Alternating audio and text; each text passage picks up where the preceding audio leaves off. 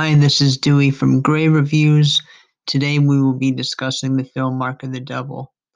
Mark of the Devil was released February 19th, 1970, directed by Michael Armstrong and starring Udo Kier. The film is set in the 15th century at a time when proclaiming someone was a witch was frequent. As a result, these women were imprisoned, tortured, and burned to death. But one witch hunter by the name of Christian tries to stop the injustice. Mark of the Devil is a brutal film that depicts torture in its rawest form. There are scenes in which people are sitting on spike chairs and bodies are being stretched until bones break. There are even scenes where a woman's tongue is torn out. For any gore lover, this film may be something you should look into. As a disclaimer, though, there's a strong degree of exploitation of women in this film, and for those who may take offense to this material, Mark of the Devil may not be for you.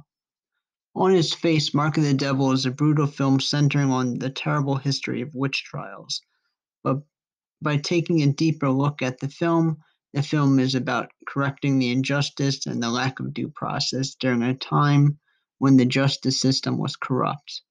The message of standing up for what is right and what you believe in is as relevant today as it was in the 15th century.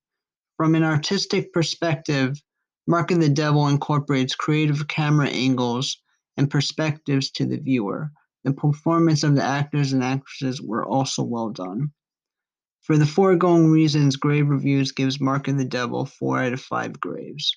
For a complete review, visit our website at www.gravereviews.com. Thank you and be safe.